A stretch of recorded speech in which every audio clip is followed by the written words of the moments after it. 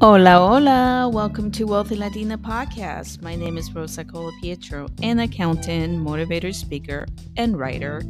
I started this podcast to share my untold story in hopes to empower others. In this podcast, I am going to bring you real stories and wealthy tips from wellness, culture, personal development, money, and many more so you can live a wealthy lifestyle for yourself. And now, let's begin another episode of Wealthy Tips. Hi, everyone. Welcome back to another episode of Wealthy Tips. Your favorite girl is back. Yes, I am back, and I am going to try to be posting a episode every Monday and every Wednesday. So make sure to tune in to listen to those episodes. In this episode today, I want to talk a little bit more about the way I have been navigating college. For most of you do know that I'm still finalizing my degree. I was a late starter with this college situation. Well, first of all, I did go to high school and did it all right. And then I was thinking of going to college. But then life happens. And when life happened, I decided to just get a job, especially because I come from a family that immigrated here in California that, we are don't have ever built any wealth for ourselves, and there was no such thing as having a college savings for your kids, and therefore I was going to have to try to figure it out. Also, trying to be able to pay rent and live and all that expensive things that are happening here in LA, right? As you get older and become your own person. So I decided to just work, and I worked many jobs, not having a quite sure direction of where I was going to go or take my life.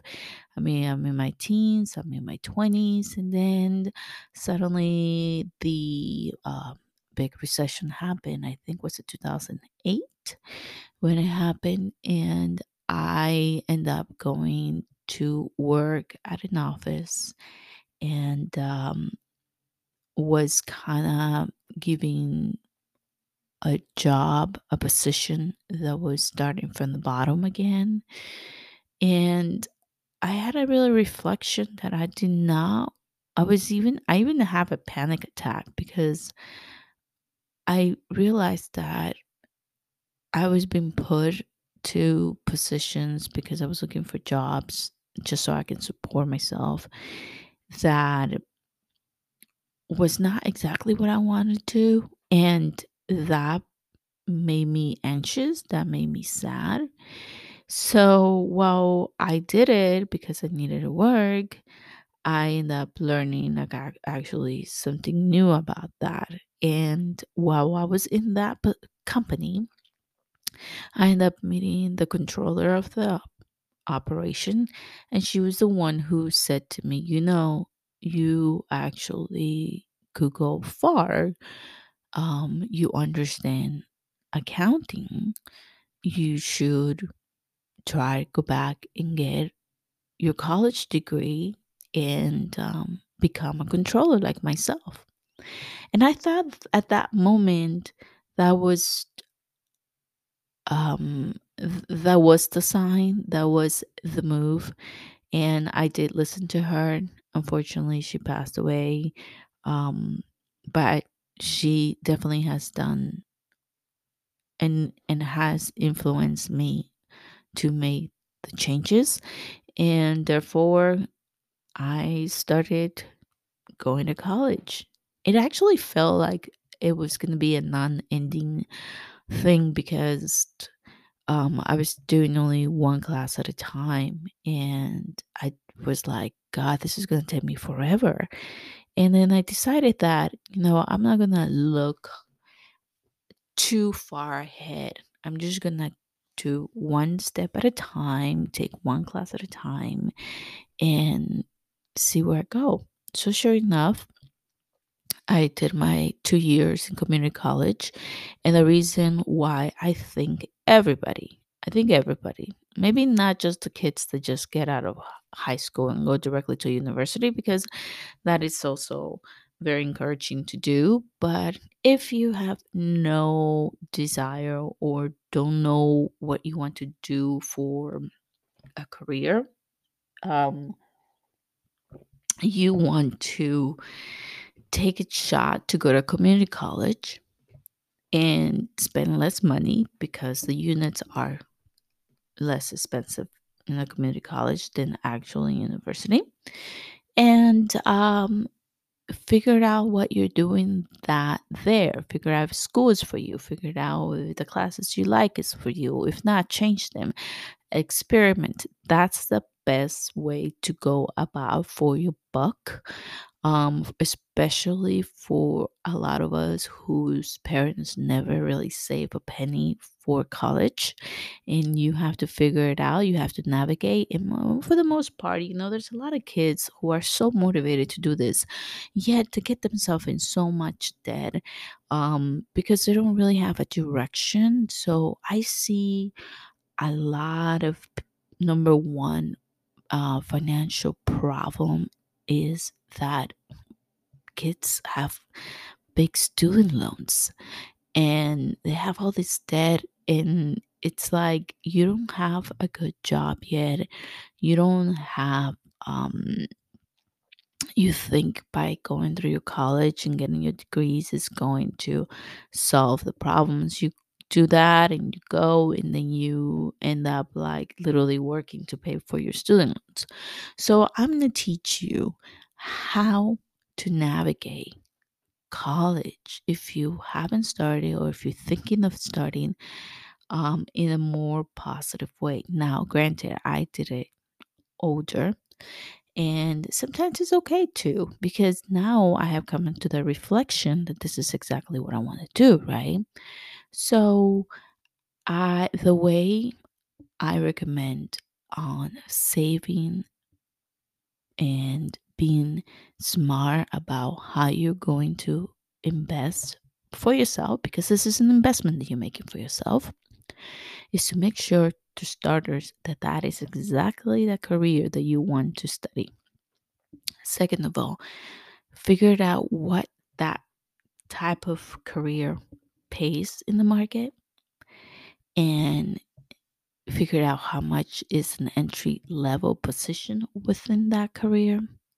So you have an idea of your investment that you're going to invest in school, and therefore, what are you going to get back when you are out of school? Okay. Um, and then, third of all, definitely try to go the community college route first for the 2 years. Make sure that you understand and navigate how to save on materials. And if you're older like me, if you're young, you don't might not have the resources and credit to do things the way I've been doing. But if you're older like me, even you maintain a perfect good credit score, I have navigated the college route with 0% credit cards. And for each semester, I have paid my semesters through those 0% credit cards. And by the time I'm done with the actual semester, I have already paid off that semester. So, if you understand and you're disciplined enough to get a 0% credit card for your school while your money sits in a high yield savings, you are using leverage to pay for your expenses. And this is one of the things that I don't recommend for everybody. You just have to be very disciplined. You have to know that you have the job that is paying that payment every month. And I also cut my payments. I do it twice a month. You want to really get rid of credit card debt? You want to pay twice a month as much as you can. So if you get paid weekly, bi-weekly, just do every time you get paid a payment. That's the best way to build credit and to also, reduce your debt really quick. So I gone through college, gone through university, and I have been paying a full semester. The full year was like probably 8 grand that I paid, or 10 grand. And it was 10 grand out of a 0% credit cards. Not just one, a few other ones. But I have maintained a good reputation, and that's how I have navigate university without paying a dime out of my pocket, um, or building any student loans. I don't. When I started, I was very scared to figure it out. How am I going to pay for college when I have a full time job? And yeah, it's a big chunk of money. They want their money as soon as you register for classes.